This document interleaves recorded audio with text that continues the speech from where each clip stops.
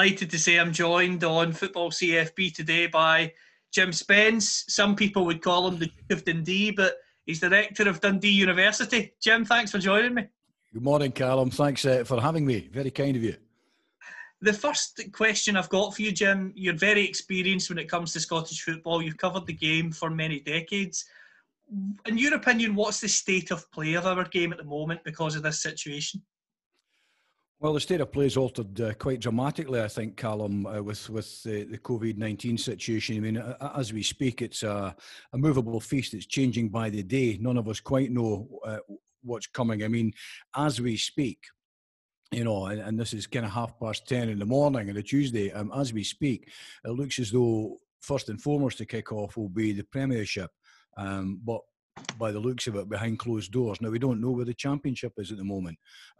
We also don't know whether reconstruction might yet happen. I know that Anne Budge has put forward her proposals to change the league for 3-14. Some people are suggesting a 16. So although reconstruction seemed to have died the other week, it's back on the table. So, you know, there are so many imponderables at the moment that none of us know what is going on. So I think all we can do is hazard a guess, but in hazarding that guess, it can change in half an hour's time. So it's almost a fruitless exercise, frankly, you know, trying to second guess what's going on.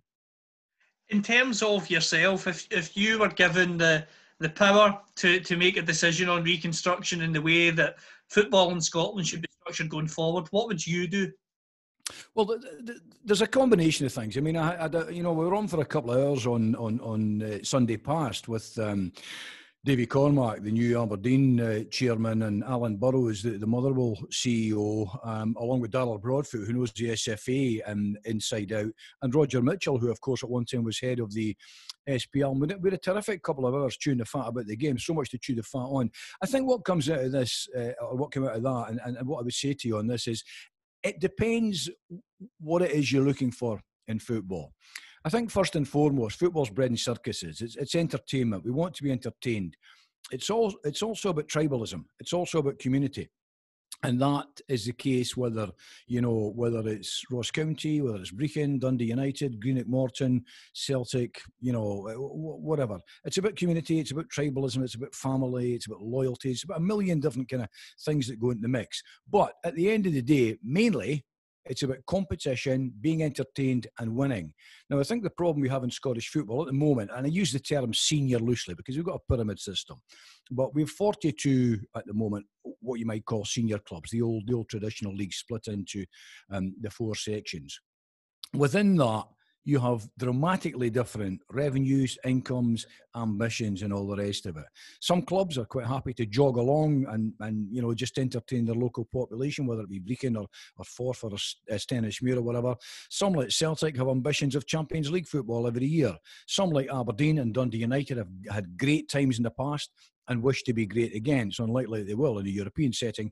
So you've got all of these ambitions. Now, the problem for Scottish football is that one size doesn't fit all. It never did, and it certainly doesn't in the modern world. So I think what we need to do is we need to work out what it is we want from the game and where all of that ranks in terms of importance. And increasingly, you have probably seen Gordon Strachan's quotes this morning in his interview from BBC Scotland the other day, where he talks about, on the face of it, quite brusque, suggestions that a lot of clubs who class themselves as professional, paying 80 quid a week, aren't really professionals. It almost sounds as though he was saying to them, get out the road and become what you are, glorified juniors. And there are a lot of people in the game that think like that, I think. There are other people in the game that think every small club has its say and should have as big a say as everyone else. I'm conflicted with that. I think if we want top flight football feeding into our international team, then I think first and foremost we have to look after the big clubs. Now, I don't think we can any longer run a setup where you have 42 clubs all feeding from the same pot, and in fact with the pyramid system probably even more into the future. I don't think you can do that and maintain, such a big setup. And increasingly, I think that Strachan, although he was pretty brutal, in his method of, addressing the situation, is probably on the right lines. I start to think that what we may be heading to again is some kind of split. where effectively you have what you've got in England at the moment. The Premier League runs its affairs and the EFL runs the rest. Now, actually, we've not long come out of that, where the SPL and the SFL merged. I'm not sure it's worked. And I suspect that what we may end up doing is having something like a top league and 2 regionals below it, with playoffs feeding into that big league, or a top league of maybe 14 or 16 or 2 14s and then regionals below it. I think that will be the direction of travel eventually, because the COVID-19 thing, we might come at this tomorrow, we might suddenly find a vaccine or a cure which sorts everything immediately. The chances of that, you'd have to think, are fairly slim. When you're talking about championship clubs and certainly leagues 1 and 2, maybe going into mothballing for a season, you have to ask what's left at the end of that. And will the appetite still exist at lower level? Will the appetite still exist at top level to continue in the form that they've had? So I think everything at the moment is up for grabs. Scottish football is great at talking itself to death, but I think at the moment some really serious discussions are needed about what is our game about? And can the one-size-fit-all approach continue? And I'm not sure it can. I think that's a very good argument there that you've laid out, Jim. I think you're spot on in the sense that mothballing football for clubs is very difficult, and the obvious one is League One. And again, it's not to be elitist here, but if you mothball that for a season, it might suit some of the part-time clubs that Gordon Strachan's referring to, but for Partick Thistle and Falkirk, that could set them back years. Well, it could put them out of business. I mean, let's be absolutely blunt. I know that. I mean, I was talking to a good pal of mine last night who almost bought Dundee United at one stage. What a lucky escape that was for him. And he was saying to me he'd been reading up on the history of football during the war years.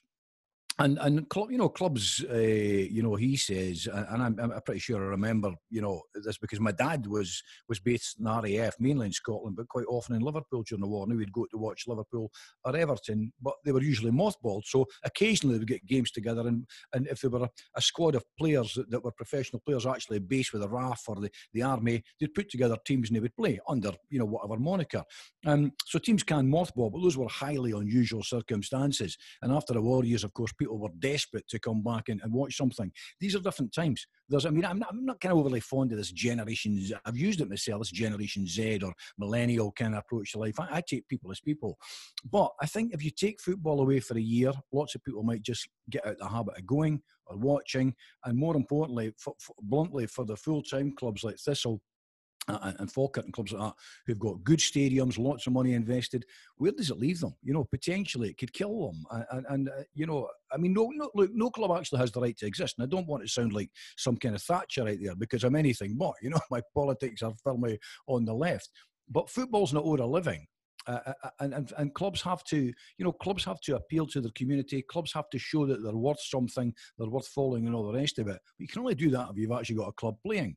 If you don't have a club playing, then the prospects are horrendous. And I think that crisis point is being reached here, where Scottish football is going to have to make some really, really serious decisions. I don't think you can throw clubs like Falkirk and Partick Thistle to the wolves. Absolutely. I think you're spot on in the sense that the infrastructure they've got, the history they've got, if they're thrown to the wolves for a year, which could, as you said, potentially put them out of business, or, as I say, set them back for many years, I think that wouldn't leave a good taste in the mouth of so many fans of Scottish football. And the next big topic I want to get your opinion on, Jim, is the broadcasting situation in Scotland. We had Sky and BT sharing the rights for several years. That's now changing so that Sky get the broadcasting rights exclusively. There are many Scottish football fans, I'd say a high proportion. Well, again, that's judging by social media, so I suppose you can't take everything from that, of course not. But there seems to be a high proportion online that think Sky don't do enough to promote the Scottish game. In your opinion, do you think we're going to be worse off without BT Sport? Well, only time will tell. I mean, I admire what BT Sport have done. I think they were innovative, they were inventive. I think they brought a pizzazz, a bit of zip. You'd Big Sutty kind of playing the argumentative clown sometimes, and I mean that in the nicest possible sense. He stirred the pot. He did what punters would be doing in the pub and on the way to the ground. Michael Stewart bringing the intellectual approach. You're a good mix of the boys, and the girls as well. You're a good mix on BT Sport. Now, Roger Mitchell made the point on Sunday, and to some extent I agree with him. And it's not knocking the guys who do work for Sky up here, because Big Charles and Luke are good guys. My suspicion is they sometimes get very frustrated at the way Scottish football is treated with news stories and all the rest of it. In terms of the actual coverage, Roger was of the view that Sky have taken a defensive approach to covering Scottish football. That basically it's what can we get away with? We need to cover it, or we think we need to cover it, because we might lose so many subscribers if we don't cover it. So we'll cover it, but we'll do the basic, the minimum. Now, the problem is we're now tied in for 5 years. So, bluntly, it will be up to them what they do. Undoubtedly, there will be something set down in terms of the, number of games and the coverage and all the rest of it. But whether it has the same zip, the same sense of theatre, the same sense of pizzazz that BT has, well, I think the track record would indicate that it will not. That is the worry for me as well, and the worry, if it doesn't have that pizzazz, is that people will switch off. And obviously, I know people say that the 4 Celtic Rangers games per season get the viewing figures. That's all they're really interested in. But I hope Sky look at what BT were able to do and think they were able to interest people in a whole variety of different games. They covered the playoffs very well, and I hope that Sky sort of take a leaf out of their book and consider being more innovative this time, because, as you've said there, if it goes back to the same old, if that was for a couple of seasons, fair enough, but the deal's quite a long-term deal, so I think they really need to make sure they get it spot on. Well, I mean, it's in there. I mean, look, they've got all the expertise in the world. That's the first thing. I mean, Sky are a great broadcaster. They've got absolutely tons of expertise. So it's not about the quality. They've got all the quality in the world. It's about how they want to cover the game, and what in-depth, what inside knowledge they have of the game. I think that was the key thing with BT. BT had big characters in the game. They understood the Scottish game. I think they understood the Scottish psyche much better than Sky did. I mean, I suspect, I don't know, I hear John Hartson maybe joining. That'd be a good thing. John's a great proponent of the Scottish game. And listen, let me say this immediately. One thing as a journalist, and as a fan, because journalists are fans, albeit we don't pay to get in, I have to say. But I would say this, Callum. We often hear this talk about, we've got to talk the game up. The role of the journalist is not to talk anything up. The role of the journalist is to try and bring the facts and the truth, and then offer an opinion on what he or she sees in the game. So that doesn't mean the simple blind acceptance and a blind kind of following, that you must pontificate only about good things and ignore the bad things, because there are lots of bad things about the Scottish game. There's lots of great things as well, there are in any game. So I kind of hope that Sky bring more pizzazz, more zip, more energy, but also a bit of kind of serious focus to the issues surrounding the game and deal with it in a serious manner. But it's in the lap of it's not in the lap of the gods, it's in the lap of those who are in the editorial seats at Sky. That's very true, absolutely. And to move on to your broadcasting career, you mentioned the fact that you're a journalist, you've been involved in Scottish football and Scottish society, covering various stories for decades. In terms of your journey into broadcasting, Jim, how did that all come about? Well, I was a late entrant, and that was the first thing. I wasn't a kind of, one of these journalists that kind of went through uni or went through kind of standard kind of in at 17 or 18 into a newspaper company or broadcasting. I was like everyone else. I was a football fan. My earliest interests obviously were on the terracing, watching football. My kind of foray into journalism came in 2 ways. Well, actually came in 3 ways. One, I'd gone back to university when I was about 28, I think, to do a law degree, by which time I was already doing hospital radio and hospital radio commentaries in Dundee. So I was covering Dundee United every weekend for hospital radio, doing the commentaries, me and a sidekick. I also kind of then developed into, it was changing times for Scottish football. The fanzine movement was kind of, was very much being born, when Saturday comes and the Absolute Game and things like that were coming out. And I wrote, my moniker was Spy for the Final Hurdle, TFH, Dundee United fanzine, which we used to produce about every 4 or 5 weeks and sell, in the various corners at Tannadice. And at that time, of course, the pressure was on for wee Jim McLean, and quite often you'd maybe be writing an article and selling a fanzine. And it was a big seller. It outsold the official programme. It would regularly sell 4,000 copies at a game. quite often you'd be standing flogging that to people who were very, very angry at what they had read in the previous one, at the fanzine stance on McLean or the club or whatever, So my kind of my route into the game was, I was off doing this law degree. I was busy doing hospital radio.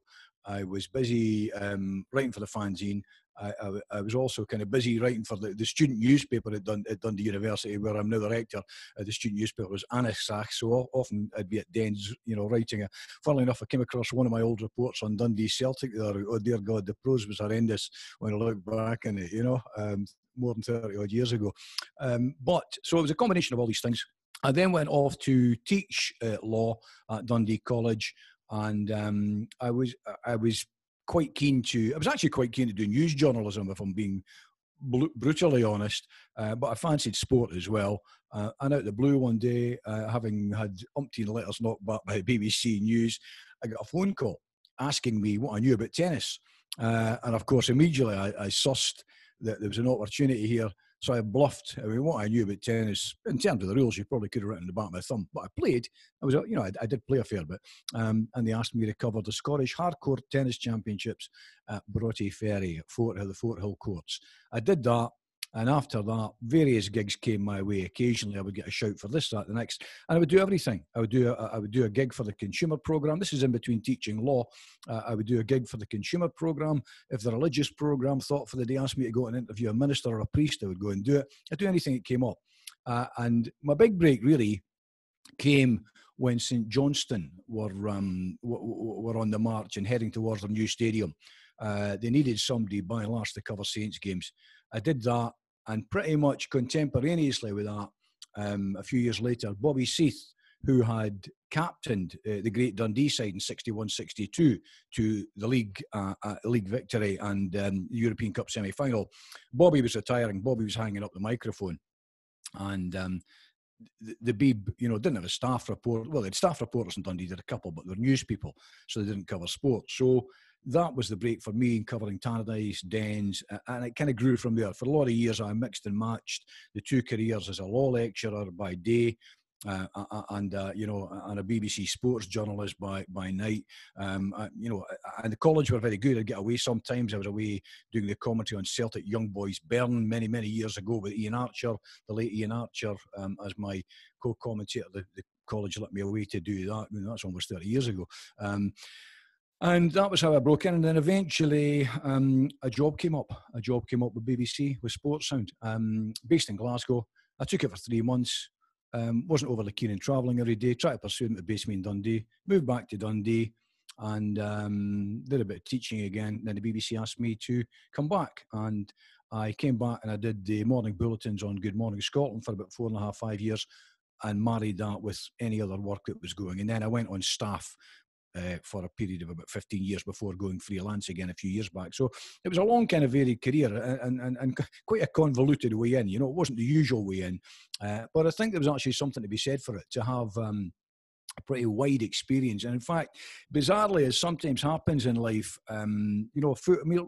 there are a lot of one of the things that, that struck me in sports journalism, a lot of really well-educated guys in sports journalism. They've got degrees of all sorts. But it was fortunate for me that at the time Bosman and everything was happening, there was a law lecturer on the books, and that was my bag. I was teaching contract law and all the rest of it. So regularly you could pontificate with some knowledge on Sportsound and all the rest of it about what was going on in the game, as Bosman turned the game upside down, and we talked more about the politics of the game than we did about football. So it was a long kind of convoluted way in, but I wouldn't have had it any other way. You mentioned the fact a few years ago you went back to freelance. How much are you enjoying that now, having the freedom to dip your toes into lots of different projects? Well, it's fine. I mean, if I'm being brutally honest, I think there comes a stage where day in, day out, after you've done something, for 30 odd years, interviewing kind of, same players every day and the same things, it loses a bit of the glitz. It loses a bit of the glamour. Now, I wouldn't knock it. It's been a fantastic ride, and I hope there's a lot more years to come.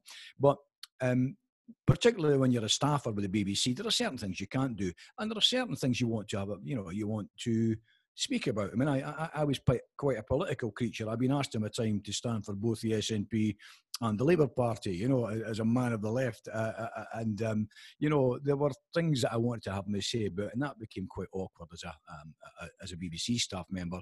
But there were also elements, you know, of kind of, you know, almost fatigue in doing certain things. You know, the Dundee situation was always awkward with the BBC. The Dundee office, I mean, it's an open secret. I despaired sometimes at the way the BBC treated the Dundee office. For a city of give or take 200,000 people to have, you know, by the time I left, one reporter and me, you could never get a cameraman, you could never get a camera crew. And it became just, you know, it became absolutely wearing trying to cover stories up here when you could never get a camera crew. A horrible wee studio that was kind of like, I actually had better studios in my hospital radio days. So there's a combination of things. I think sometimes it's just time to move on and do things. Now, I mean, I still do stuff for BBC on it. Well, I still did do stuff for BBC on a Saturday on Sports Sound, although my suspicion is in the future, with budget cuts and all the rest of that, will probably be curtailed or end completely. But I've had a pretty good run, put it that way. One of the things that was a big moment for you was, you've obviously stood up for what you believe in and the truth over the years. The sort of 2012 situation, I don't want to bore you and be going into the detail of it all over again, but that situation was massive in Scottish football. You were one of the forthright voices in that. Was that ever quite scary at the time, with threats that you were getting, or threats of violence, etc.? Because it was quite a... Scottish football is very tribal, but especially at that time, it went into overdrive. Yes, I mean, it was, well, it lasted for a good wee while. I mean, you know, it started with, obviously, the Rangers kind of being liquidated. I mean, you know, the history of the thing was, I think, as I recall, on a Tuesday, I was leaving a camp. I was working on Sports Sound all that week. On the Thursday night, I was to be presenting from Glasgow, and my guests were Ewan Murray and Billy Dodds. Ewan Murray, freelance writer, writes for The Guardian. Edinburgh-based, good lad, Ewan, have a pint with him occasionally. And Dodgy was on, who I knew very well, obviously. And I think preceding that, on the Tuesday, I think I'd actually had a call from Jim Traynor letting me know that John McClelland was coming back to Ibrox as a chairman. So it was quite a nice wee scoop coming back. But it was, you know, John McClelland, I think, had been there when the club had gotten themselves into trouble and going into liquidation, all the rest of it. So we had it, if you want, on a Tuesday. I broke the story on the Tuesday night, and then the Wednesday night with a kick of the ball, as they say, with the story. It was a good story. And on the Thursday night, I uttered the words in a convoluted sentence, I have to say. Basically, what I was trying to say was, look, a lot of people are saying this is not the same club. This is the club that died, which, as you will know, most people who were not Rangers fans were saying. The club were liquidated, they're dead. Now, as a law lecturer, I had a very firm view on that. Liquidation means death. I knew that Rangers fans in their heart and their guts and their soul think and still think it's the same club. I haven't got a problem with that. But I uttered the words, you know, John McClelland is coming back. Some say he's coming back to a club that died. And the balloon went up. The balloon went up for that, you know, basically that kind of solitary sentence. The balloon went up, and I had all sorts of threats. I still keep all the screenshots because it may come back to haunt some people. But you know, I had all sorts of threats. I was out for a walk one day with my wife when a fella, actually bizarrely quite close by. And Dundee's not a town where there's many Rangers fans, but very well dressed fella issued some strong words to me. And I offered him the old traditional Dundee, would you like to take your jacket off, mate? And he wasn't for that. So, but I was under orders to report all that sort of stuff. So to report it to the police, and the threats came pouring in. I had a meeting with BBC security people. I knew it was serious when they offered me a mirror to check under my car, you know. I mean, it was ludicrous. It was utterly ludicrous, you know. And it went on for a good long time. I tell you this, I found out who my friends were. Let's put it that way. I found that some people I thought who I thought were friends maybe weren't as friendly as I thought, and I got backing from some very strange places, you know. But it was a pretty miserable period, because people do forget that, you know, as a journalist you take things on. That's fair enough. That's not a problem. But you also have a family. You have a wife and kids as well, you know, and you've got to be careful of the impact on them. But the story went on, and I think I firmly recall one night being on Newsnight, with Gordon Brewer. And I think this is when I really realised that things were changing in the Scottish game. My suspicion, and I've said this publicly, my suspicion is at one time Scottish football, and this ties in with the changing nature of Scottish football. You know, old Presbyterian Scotland, if you want, would have bowed the knee to Rangers, would have doffed the cap to Rangers. Rangers would not have gone down and into the bottom division. They'd have been parachuted right back into the top league. But it had changed. And I think many journalists, particularly in the West, had, I suspect they didn't speak to, the Forfars or the Brecons or the smaller clubs and lots of the other clubs, because that wasn't their game. I did. And I knew what was going on, and I knew the strength of feeling. And the more I spoke to people, the more I knew that Rangers weren't going to be invited back into the top league. And I said that one night on Newsnight, and I think it drew guffaws from some of the other guests. But I was pretty sure of my facts, and so it proved. I can firmly recall that evening Gordon Brewer, who's a fine journalist, introducing me as that strangest of things, a football pundit who doesn't come from Glasgow, which I thought showed it. Where people in the East will talk about West Coast bias, there's no such a thing as West Coast bias, but there is Glasgow bias, and there's West End bias. That old kind of that wee kind of West End bubble that a lot of journalists in Glasgow and some in the BBC live in and occupy. And I didn't occupy that. I had a much broader view of the world, and as it turned out, a much more correct view of what was going to happen. So it was a very interesting period. It still kicks on. I mean, I still get a fair bit of grief. I've got some Rangers fans who follow me on Twitter, and they're great lads, and you can have a great discussion with them and all the rest of it. But I've got a hell of a lot of them blocked as well, I have to say, because when it comes to football, you mentioned earlier on, we've got tribalism, and that tribalism shines through, and it can be pretty brutal at times. It can be pretty brutal, and on a light-hearted note, someone who likes to wind you up and you like to wind him up, Stuart Cosgrove, on off the ball, you get your weekly mention. Describe your relationship, Stuart. He's never forgiven me for always being better dressed than him as a teenager. I mean, I'll tell you how I know Cos. I mean, he's substantially older than me, obviously, but... my relationship with Cos goes way back to our teen years, Callum. Basically, as a young Dundee United fan in my teens, I got to know Stuart going to see United at the old Muirchin Park or Saints coming here. And the reason I got to know him was that in those days, in fact, I think even for the first couple of weeks himself, quite a lot of guys, I mean, I went to the old academy system when you passed the old qualifying exam, the old 11+ exam. Now, the school in Dundee, the academy in Dundee, of the three Catholic secondaries, the academy in Dundee was a school called Lawside. And we drew from everywhere, all over Dundee, from Perth, from Forfar, from parts of Fife, Arbroath and everything. People who passed that exam who were of the Catholic faith would come to Lawside Academy. And Stuart's great mate to this day, or one of his great mates to this day, is a guy called Mike Mason. And Mike and I were great pals all the way through Lawside. And that was how I got to know Stuart over a period of time. And I have to say, on a couple of occasions, he saved me from kind of having my features rearranged in Perth on a couple of occasions. So we've known each other a long, long time. He's a great guy. He's got a great brain. He's got a great passion for Scottish football. He's got a great love for the city of Dundee. I mean, he really loves Dundee with a deep passion, as you will know, the way we wind each other up on Twitter. But no, Stuart's a great fella, and he's one of Scottish football's enduring stars. Absolutely, and in terms of yourself, you were at the BBC, as you talked about, as a staffer for so many years. In terms of off the ball, they've been on now for 25 years. I mean, how did you ever foresee something in Scottish football that could last that long?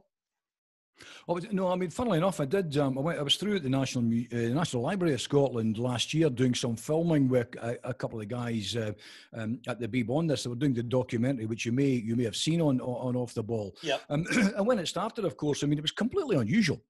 It was completely different. In fact, bizarrely, and I'd almost forgotten this, and I had to remind the guys this. I did one of the first pilots for Off the Ball, but at that time, it wasn't necessarily going to be called Off the Ball, and it was going to be a television pilot. It was going to be a television programme. And I did it along with Ian Rankin, who the great Rebus writer, and it was Sanjeev Kohli at the time.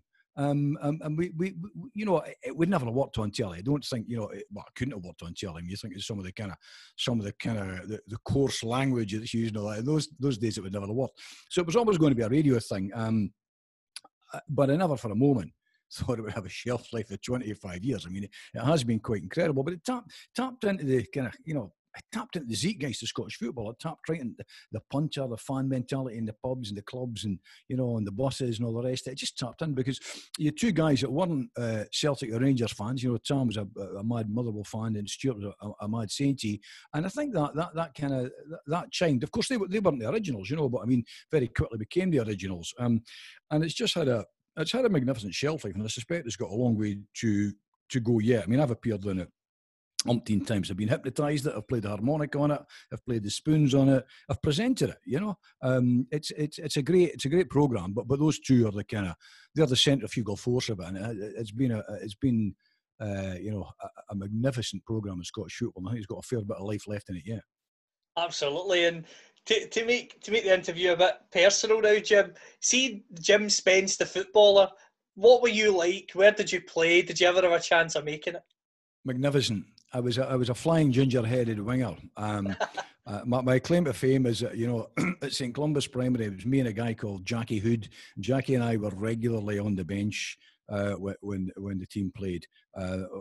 We always reckoned it was because we didn't go to mass on Sunday, you know, which I played with. Listen, I could beat anybody with a ball. Problem is, I couldn't pass the ball. I never understood the concept of passing. You know, I was a decent juvenile player. I used to play in what they called the old juvenile league in Dundee, which is in between amateurs and the juniors. It was a league that you just stop it once you were 27 for some bizarre reason, and either go amateur or away at the juniors or something like that. So I mean, I played amateur and juvenile pretty much all my days. Could I have made it? I doubt it very much. I had some fairly intricate skills on a ball, but I think my old asthma did me in, you know. In terms of playing the game, everyone always says that works in the sort of football media that if you can't play the game, the second best thing is the work covering the game. And for yourself, you're a massive Dundee United fan. In terms of Dundee United, describe your love of the club, your first heroes, and crucially, your first day out at Tannadice. Well, it's, you know, here's a strange thing. I mean, I often think of this with football. You know, football, you support your local team, do this and the next. I could have so easily been a Celtic supporter. There's a big Celtic support in Dundee. There's a big, you know, Glasgow and Dundee and the West. The demographics, the two areas are quite similar. Have Irish immigration and all the rest of it. My dad, I mean, you know, my dad was a later dad with me. He wasn't with the others. But my two sisters are 10, 14, and my brother is 13 years older than me. So I was kind of, I was almost, as my old man used to claim, the second immaculate conception. By the time I was kind of 8, 9, 10, my old man had stopped going to football. So who takes you to the football? Well, my brother did. My brother Robert, who's 13 years my senior. Now, Robert was a big Celtic fan. He travelled on the buses from the Dundee Hilltown Club. So quite often as a kid, I'd get taken to see Celtic. Quite often I'd be going to see Dundee Downfield Juniors or Dundee St Joseph's Juniors. Both played in the scheme that I was brought up in. Or I'd be away trying to sneak into dens under the turnstiles or sneaking into Tannadice or whatever, you know, on my own with some of my mates. So I'd kind of graduated towards United probably when I was about 12. So it wasn't kind of like 6, 7, I was mad about it. I mean, like a lot of boys of my age, I was captivated by Celtic winning a European Cup in '67. And not just Celtic fans, where everyone was. You know, I loved Jimmy Johnston, you know.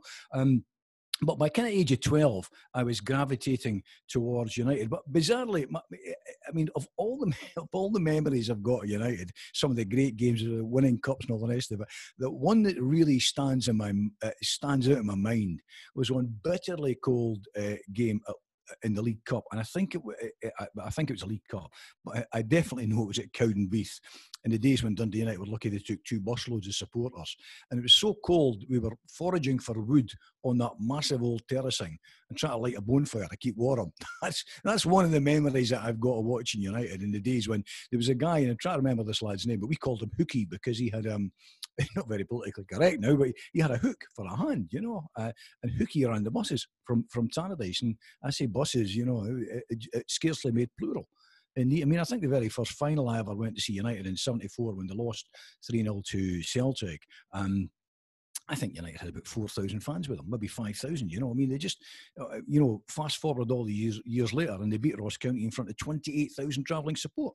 You know, so United kind of grew and grew and grew as a club. You know, but I mean, my early introduction, I could have gone anywhere. I could have been a Dundee fan, I could have been a United fan, could have stuck with the juniors, could have been watching Celtic. You know, but there was always something about United. I mean, bear in mind they were to a great extent, even when I was starting to kind of, follow them first. They were very much the second club in the city. Dundee were very much the establishment club, the big club. Dundee in the 40s had played to average crowds of 25,000 and all the rest of it.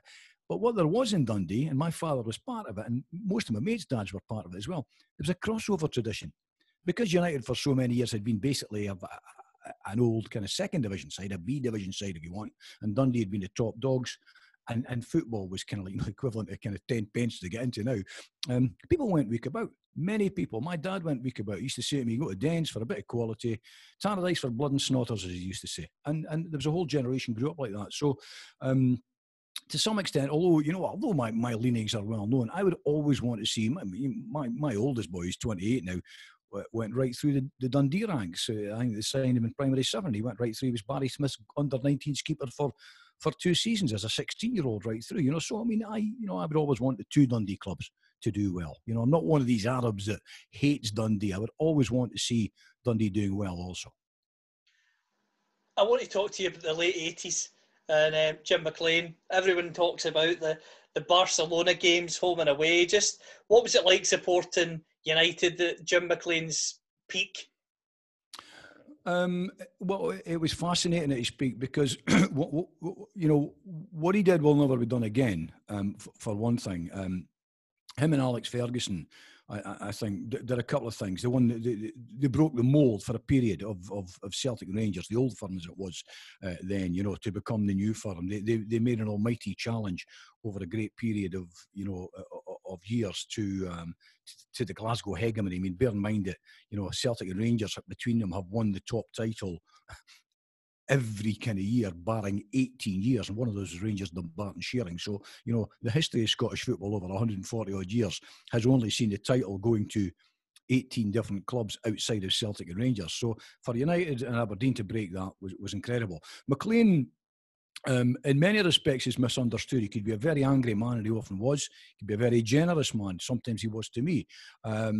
He was, though, mainly when he wasn't so angry, and he did put a lot of players out the game and all the rest of it. What he did have, he was well ahead of his time. He was well ahead of the game. I mean, Gordon Wallace said, on the I think it was the documentary when United had gone to the final of the UEFA Cup. He said that Jim was using tactics that people thought were innovational in 2010.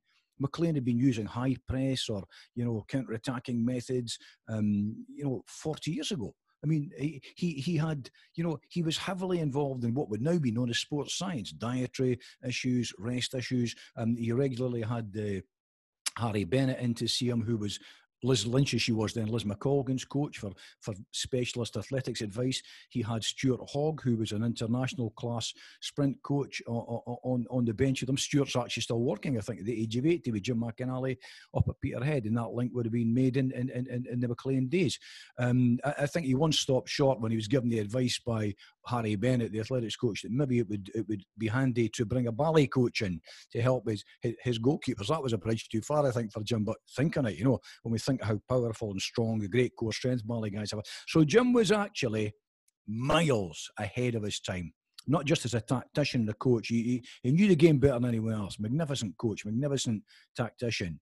Man management let him down often. I think that was a big issue. And I think sometimes he was too negative. One former top flight referee said to me, he thought United, man for man, were a better side than Aberdeen, but Fergie psychologically was a braver and a stronger manager, and I think there's much truth in that. In terms of McLean, you talked about the fact he could be angry, but there's far more to his career than just that. But the obvious question I've got to ask: were you ever on the end of that hairdryer treatment? Well, Well, a couple of times, my normal routine was go cover the game. I go to the pub for a few pints with my mates. And a couple of times, my wife got the call on a Saturday night. Where is that wee? And she'd say, well, he's no in, so a couple of times maybe she was on the end of it, he did not suffer fools gladly. I mean, wee Jim could, the hairdryer treatment could be pretty brutal. I remember one.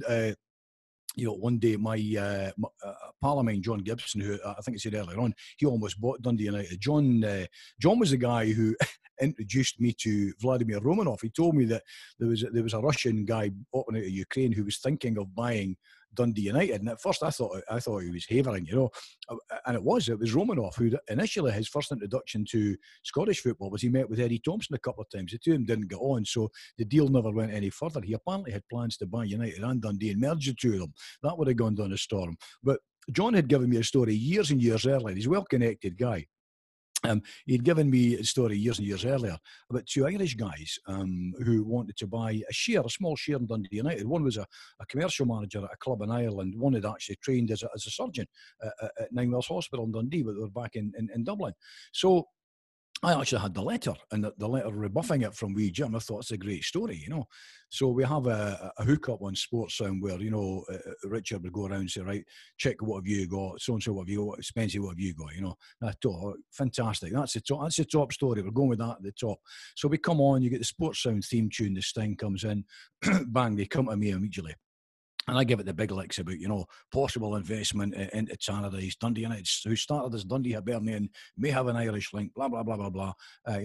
This big build-up. And Richard says to me, and what's the Dundee United chairman saying about this? And I said, I'll tell you in a moment, Richard, because I can hear him heading towards me. And in the background, I can hear him shouting, Spency, ho you wee. And this was, he'd been listening to, as he did, he'd been listening to his transistor in his wee office, and he came storming along towards me. Of course, I should have put the headphones on him and then presented him with the letter. I didn't. I showed him a letter before I went on, and he then refused to go in the programme, and accused me of, I think, what is it, running with the hares and hunting with the hounds or something like that. Basically it meant you're a two-faced git, but it was true. I had the letter from the guys to him and the letter back from him to them saying no thanks, no thanks to your offer of investment, because he guarded Dundee United very jealously. That was the thing with me, Jim. He pretty much ran Dundee United. We've heard all the tales over the years about could have gone to Rangers, could have gone here, could have gone there, but he had incredible autonomy at United. He pretty much ran the whole show, which eventually I think brought him down. As the game changed with Bosman and all the rest of it, clubs like Dundee United just couldn't compete in the firmament that they'd previously been in. It just couldn't happen anymore. And I think the pressures of that eventually got to him. He got out, he probably got out too late, in fact, But he was a fascinating character. And so, yes, I was on the end of the hairdryer treatment. He was a strange man. I was sitting, Raymond McKinnon, who went on to manage United, of course, and my brother was great pals with Raymond's late father, Raymond Senior, who actually taught beside me at one stage in Dundee College. And I was sitting, I'd been invited to a kickboxing dinner, do a bit of work at kickboxing dinner, and then we were sitting down and I was seated next to Jim.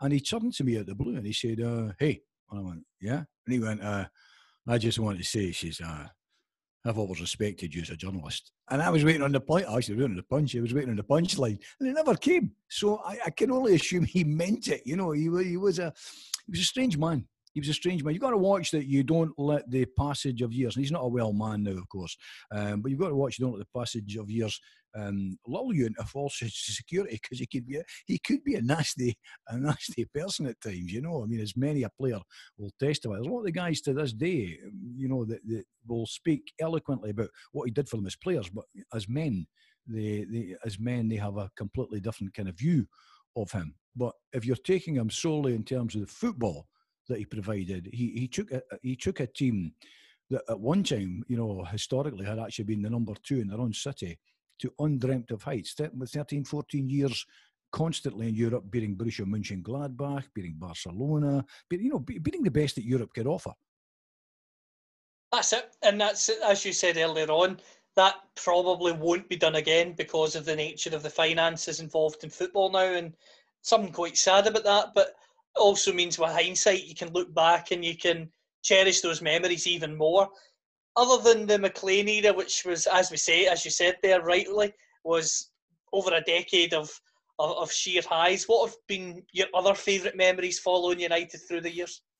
Well, I was, well, you know, in the good old days when BBC Scotland Sport actually had some money to spend, we used to be quite innovative. And when they went to the final, when United made the final in 1994 Scottish Cup final, of course, the legendary Ivan Golak was the manager.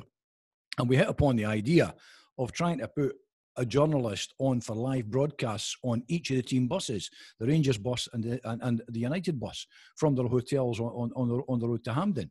And we would do live inserts into the programme, you know, interviews with the players and all the rest of it. Rangers weren't for it. Rangers weren't having it. Ivan loved it. He thought it was fantastic. What a great idea. So I picked up the bus at it was one of the hotels in East Kilbride, as I recall. I can't remember the name, but I picked the bus up at East Kilbride. I've got all my radio pack on, all the gear and all the rest of it. And you're interviewing Brewster and Billy McKinlay, who wasn't even playing that day, you know. And Golak was in magnificent form. He was in wonderful form. I was the pitch side reporter for radio that day. Hazel Irvine was the television reporter pitch side. So here, you know, I'm a born and bred Dundonian. I'm on the Dundee United team bus on the road to Hampden, the cup final, and working pitch side, and they win the cup.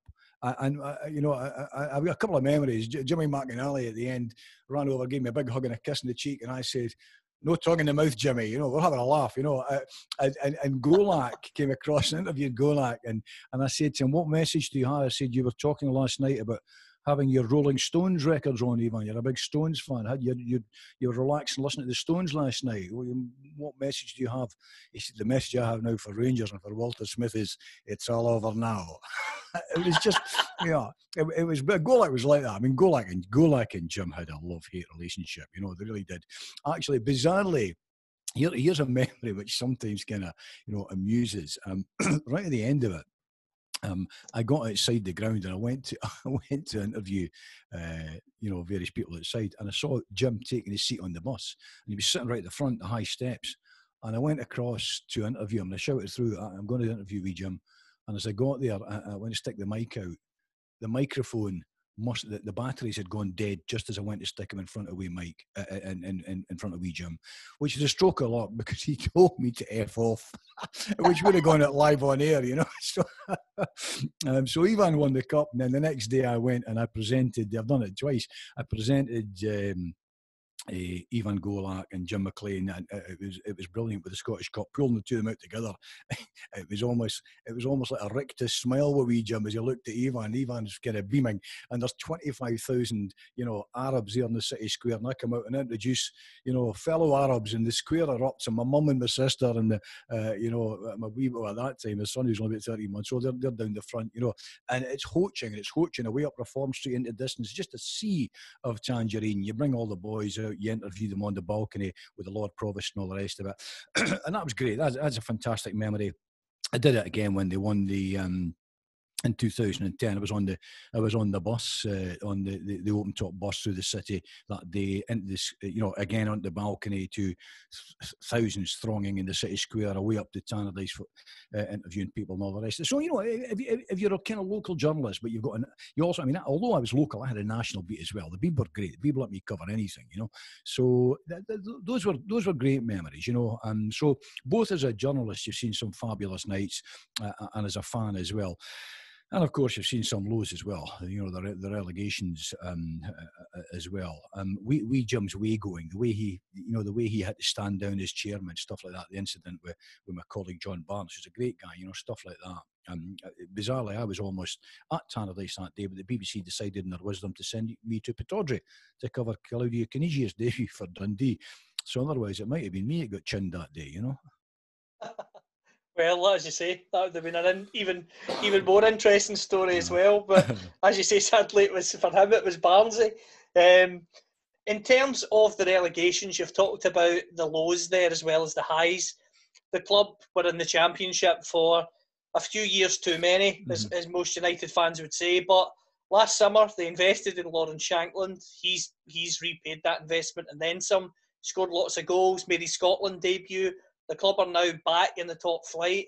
Do you think there's any chance you can keep Shankland?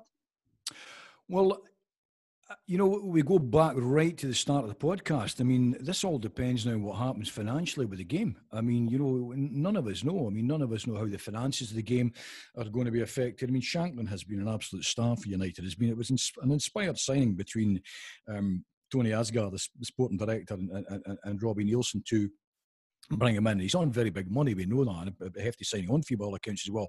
But he has delivered spectacularly, and he's a real team player. You know, he's not one of these kind of, he's not a big time Charlie to use that expression. He's a real team player. He's a grafter. He works for the team. He seems really settled. He seems really happy. I take him at his word. I don't think he's in any great hurry to leave. My thoughts, if I'm being blunt, my thoughts are that everything else being equal, ceteris paribus, as economists are fond of saying, everything else being equal, I would have expected somebody to come in with a very decent bid from the Championship in England for Shankland, £1.5 million, £2 million. And United would have found that difficult to resist. I don't think that's going to happen. There's an implosion happening in England. I mean, I'm hearing about possibilities of the Championship in England actually bringing in a salary cap. Excuse me. I'm hearing the possibilities of a salary cap being brought in the Championship in England, which will be absolutely brutal, which will, you know, bring wages down by an enormous extent. So, you know, it may well be that players that might have left Scotland to go there no longer have that opportunity, you know. So I think for the foreseeable, it looks as though Lawrence Shankland will be at Tannadice. Well, as you say, it's something that the current unprecedented situation, it's not anything that any of us wanted to happen, but it may change the state of play in the game, as we talked about earlier, financially, which may result in a player like Shankland being able to stay at United for another season, maybe a couple of seasons, which can only be a benefit for the club. In terms of returning to the top flight, we talked at the start of the show, we don't know what state the top flight's going to be in, whether it's a status quo of 12 or whether it's going to be extended. Are you confident that United will be able to establish themselves again as a top flight club? Well, same problem again. I mean, to be honest with you, I think that given the money that Mark Ogren, the American owner, has put in, and he has been terrific, he's pumped about £7 million, maybe more, maybe £8 million in between buying the ground back and buying the what we call the Gussie Park, which is the kind of the training surface just across the road from Tannadice. United own all that area. Between buying all that back, the investment, players' wages, he's put a fortune in to the club. But we know, you know, I think the big problem in football at the minute is all of these guys that buy into football for the love and the passion of it. Excuse me. All of these guys that buy into football for the love and the passion of it, they do that because their core businesses are supporting it.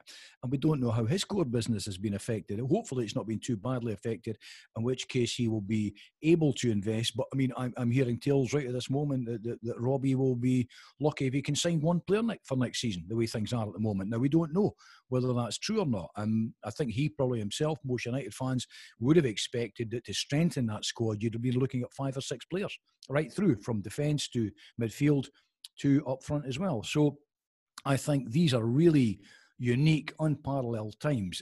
I would have expected United and Ogren to splash out on half a dozen players. As it is, Dundee United might end up with none. The only thing is, everything is relative. If Dundee United are in this position, I suspect everyone else will be in the same position. So everyone will be battling along with the squads that they've got. Now, is the current United squad good enough to be a top 6 squad in the Premiership? I would say no. I'd have said with investment, I would have expected United to make a serious tilt for top 6. As it is, if everything stays the same throughout the game, and depending on the size of the league as well, that's the other thing. We might end up, and budget's proposal for 14, we might go for 16 to include clubs like Dundee.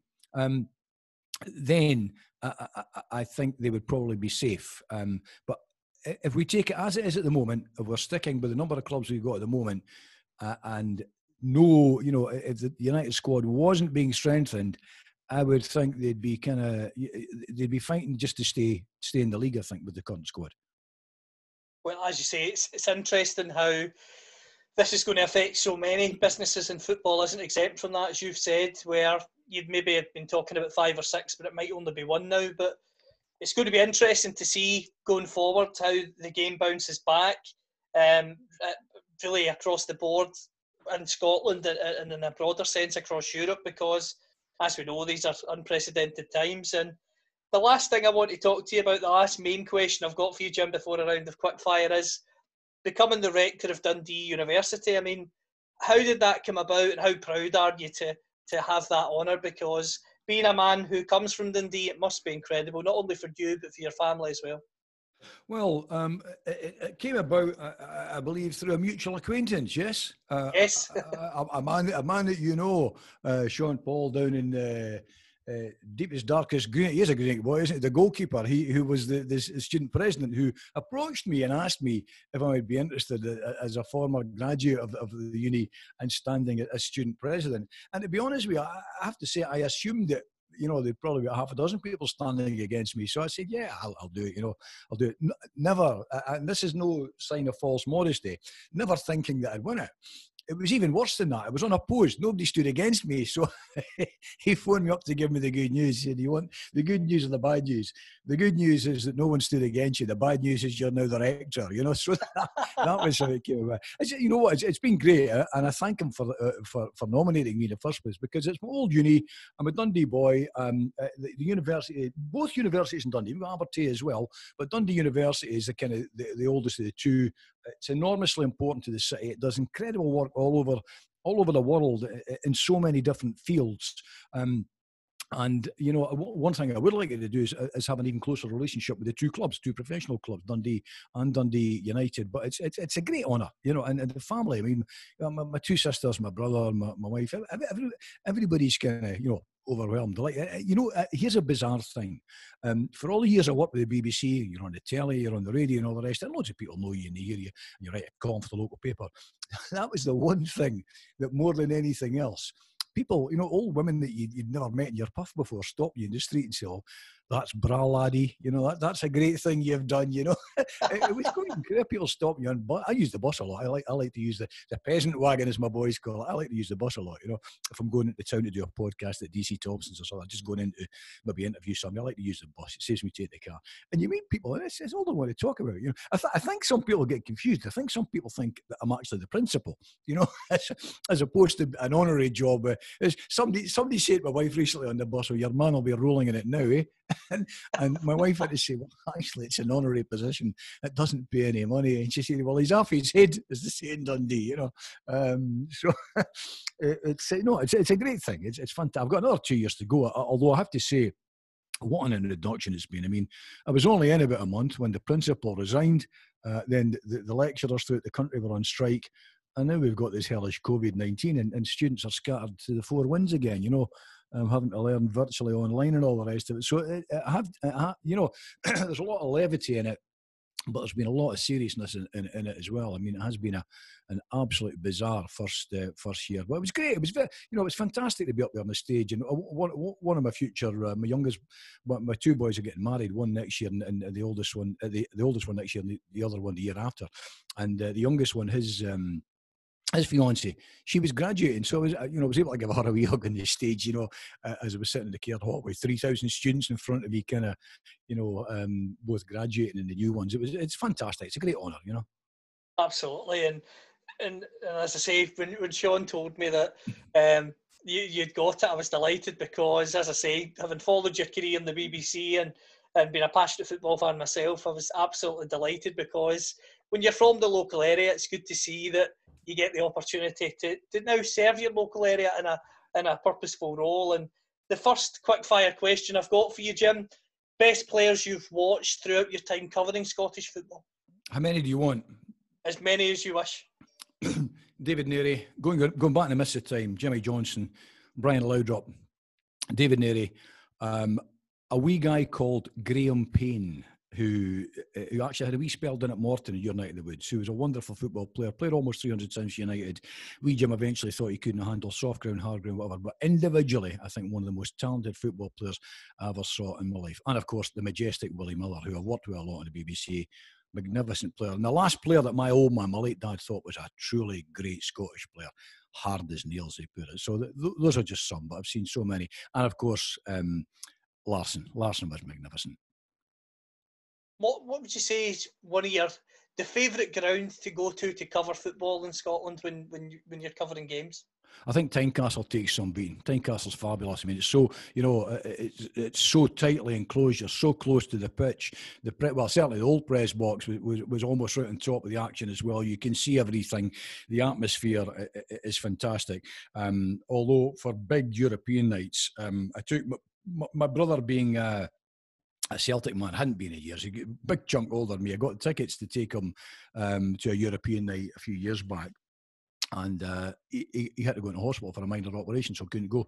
So I took my oldest boy. We went, and the atmosphere on European nights at Celtic Park is just almost unbeatable. Fabulous, just fabulous. You know, so that's great as well. So probably the two best for me will be Tynecastle and Celtic Park. In terms of a few personal questions, where's been your favourite place to visit when you've covered football? When I've covered well, bizarrely, there'd be two, I think, and they both came. No, there'd be one. I was really narrowing it down.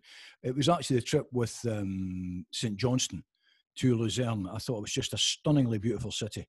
Stunningly beautiful. It was one. You know, I've been to the Athens, the Madrids, the Moscows, and all the rest of it, and none of them would actually lure me back. You know, there've been some places where I certainly wouldn't go back.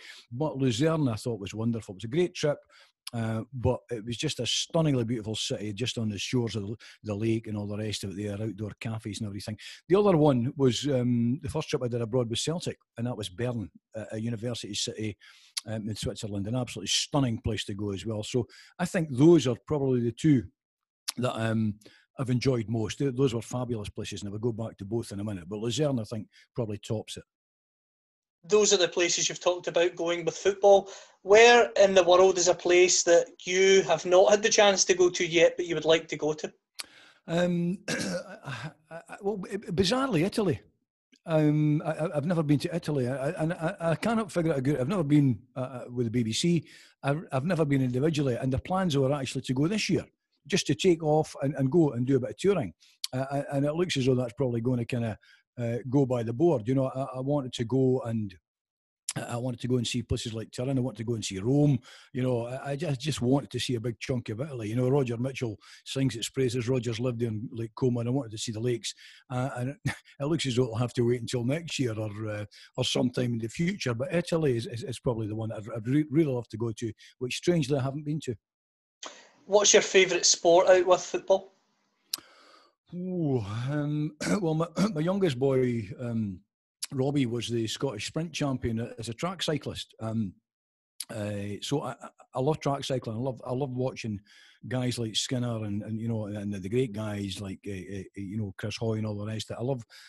I love that, but I'm a boxing fan. You know, I do like the boxing. I mean, I mean, if there's not football on TV, I'll be part in front of the telly watching BT Sport and the boxing nights, and they do. I mean, recently they've been doing some of the great old fights. You know, Foreman and Ali and all the rest of it. And I find the boxing captivating, particularly I have to say the heavier weights. You know.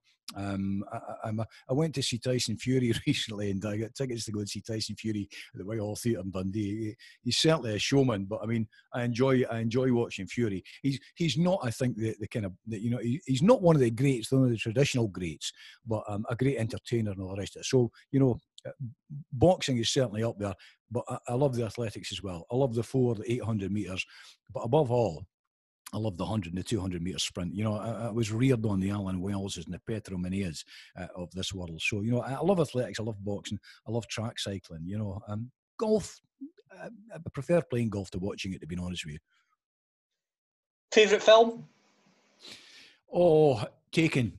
I'm a Liam Neeson fan. I love Taken. You know, I lost count the amount of people he does in it. You know, I do like Liam Neeson. You know, funnily enough, I watched The Irishman recently. I was kind of, at first I thought it was great, and I kind of went to watch it again. I was a bit disappointed; it was too long. But I do like Taken. You know, but no, because there, you know, there's a whole host of films that have been among my favourites. But I mean, it's almost the Superman thing, isn't it? We Taken. Everybody just wants somebody that's a hero that will save them in times of distress, and Neeson plays that part brilliantly, you know. Favourite band? Now, I would have, you know what, I'll pick two if you don't mind. That's fine. Dundee band, Danny Wilson, fabulous. You know, Gary Clark, who they of course did Mary's Prayer, but you know, hugely I think underrated band, and I wish they'd stayed together longer. But Danny Wilson were fabulous, and I recommend anybody who hasn't heard them, although I would imagine most have. And they kind of, you know, one I sometimes think was almost a tribute to the other. I love the Jam, and I think they drew heavily on their influence from the Kinks. I love the Kinks, you know. I think they've never aged in terms of some of the stuff they did. So probably the Kinks and Danny Wilson as a kind of local Scottish band who also had an international flavour. Very, very interesting choices. Tea or coffee? Coffee. Beer or wine? Either. whatever is available. And the last question I've got for you, Jim, I've really enjoyed this chat. You've been involved in broadcasting for so many years. You're still involved now. You're writing articles. You're involved in a podcast that you're doing regularly with the Courier as well. What advice would you give to anyone listening who is interested in working in football media one day? Basically, if you want to be a journalist, whether it's in sport or news or whatever, you have to be a nosy git. Basically, you have to be nosy. You have to want to know. You have to have that. I mean, that was the reason I got into it. I was just nosy. I wanted to know what was going on. You know, I was a fan, but I wanted to know what was going on. And you have to have a hard neck in the nicest possible way. You know, you don't have to be an arrogant kind of individual, but you have to keep chapping doors. You have to keep working away, and your chance comes. Your chance comes when you least expect it. When I got the call from the BBC to cover the tennis all those years ago, I thought it was somebody winding me up. It wasn't, you know. They'd finally been beaten down by my letters. Keep chapping doors, keep speaking to people, pick a phone up. It's, you know, people will happily. People supposedly in positions of power will happily chew the fat with you. You know, most people have had a helping hand. I've had helping hands along the way from people. You know, I'm extremely grateful for some of the helping hands and the advice I've had along the way and the kindness. You know, who was it? I don't think it was Camus. I can't remember the great philosopher that said it. No, it was a great line from one of the films, wasn't it? Gone with the Wind. All of my life I've depended on the kindness of strangers. Well, to some extent, journalism can be like that. I think just, you know, I've had so many young journalists. I'll not name names here, but somebody who I was acquainted with said to me, my young lad is quite keen on finding out about journalism, and he's quite keen for advice.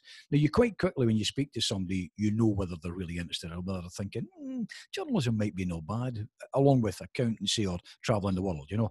You quite quickly know the guys that really want the proper advice to be in the game. So I phoned this guy and he said to me, yeah, blah, blah, blah. He says, well, yeah, that'd be great. He says, you know, we could maybe meet for a chat. He said, so when could you come through to Edinburgh and see me?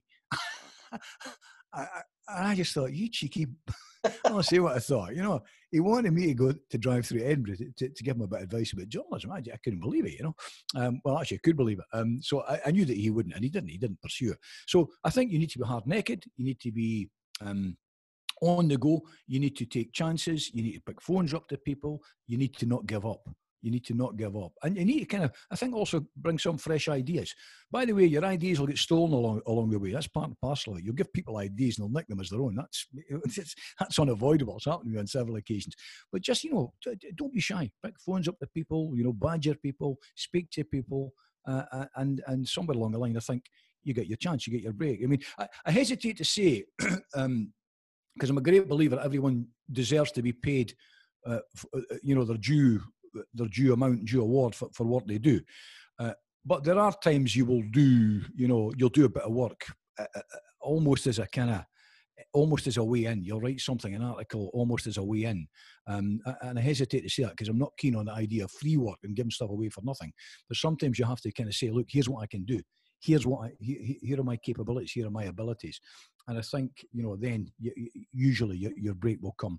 And if you're bold, you take it quite quickly, you know. I mean, when I left to go to the BBC, and I stuck it 3 months down in Glasgow, I was a later dad. I was missing my 2 kids. Chucked it, came back. I'd left the college.